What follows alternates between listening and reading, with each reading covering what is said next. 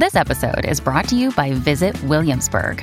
In Williamsburg, Virginia, there's never too much of a good thing. Whether you're a foodie, a golfer, a history buff, a shopaholic, an outdoor enthusiast, or a thrill seeker, you'll find what you came for here and more. So ask yourself, what is it you want? Discover Williamsburg and plan your trip at visitwilliamsburg.com.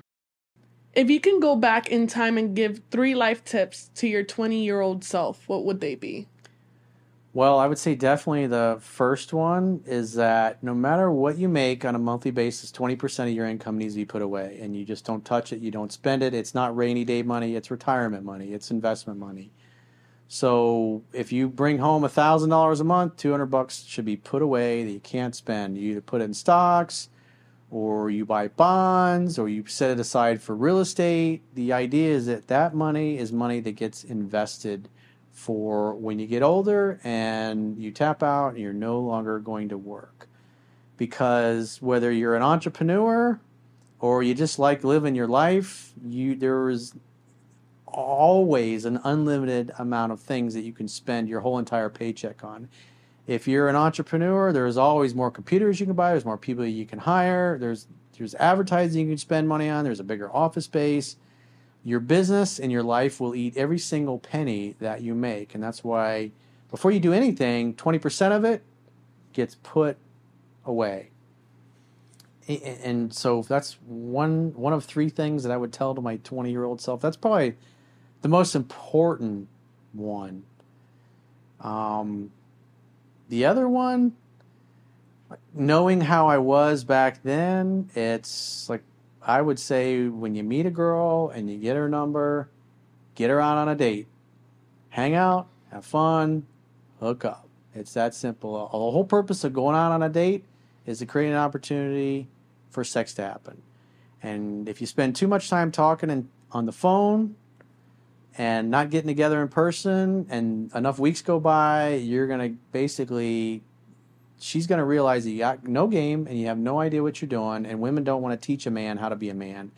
They want you to take control and be the lead and lead them to the promised land in the bedroom. Based whatever your moral situation is, if you're ultra religious, no sex till wedding night, then whatever. The seduction happens on your wedding night. If you're normal human being in the West, most women are going to sleep with you by the 2nd or the 3rd date. Your job is to create an opportunity for sex to happen. Hang out, have fun, hook up.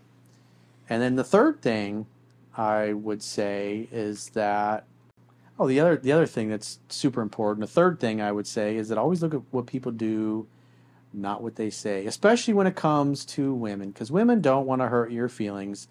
They want to tell you something and hope that later on you figure it out on your own. And so most girls are not going to come right out and say they don't like you, they don't want to date you.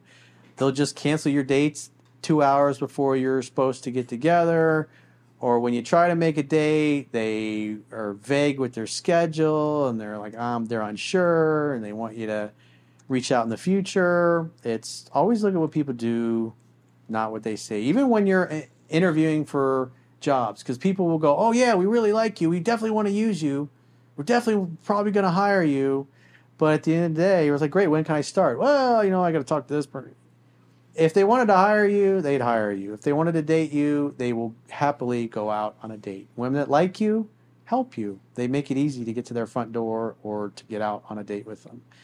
And the more roadblocks a woman throws in your path to getting together with her in person, the lower her interest. When a girl really likes you, she'll make it easy to get together. Simple as that. And if they don't want to get together, then, hey, call me if you change your mind.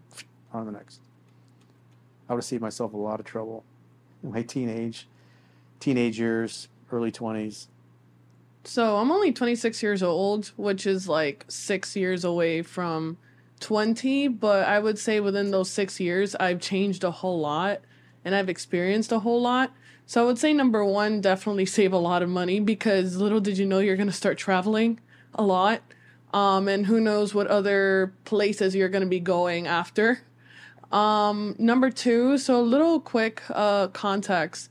So from 18 until I'd say maybe like 23 or so, growing up, I had a good I had a very great relationship with my parents. But I know that as I got older, I don't know if anyone has experienced this with their fathers, or at least daughters and fathers, where their fathers realize, oh shit, my daughter's growing up, she's becoming an adult. Let me get very overprotective. My dad got very overprotective to the point where we had strains and we fought, up until he decided to realize, okay, my daughter is actually more okay than I thought she was gonna be. So I would say number 2, don't overthink it. Dad will eventually be good. Dad will eventually calm down and realize that you're going to be doing just fine. Number 3, I would say just enjoy life. Enjoy your youth, because, dude, I am 4 years away from 30. I'm not saying there's nothing bad with being in your 30s, but like, I love being in my 20s. So enjoy your 20s while you're at it. Any adventure, any opportunity you have for adventure, just take it. Just do it, because you can't, once you're already in age, like, you can't go back. Like, I can't be 25, I can't be 21 anymore. I'm 26, and then 27, I feel, is getting a lot closer than I thought. I felt like just yesterday I was 25. So. Oh, it's gonna come. Yeah. Brace yourself.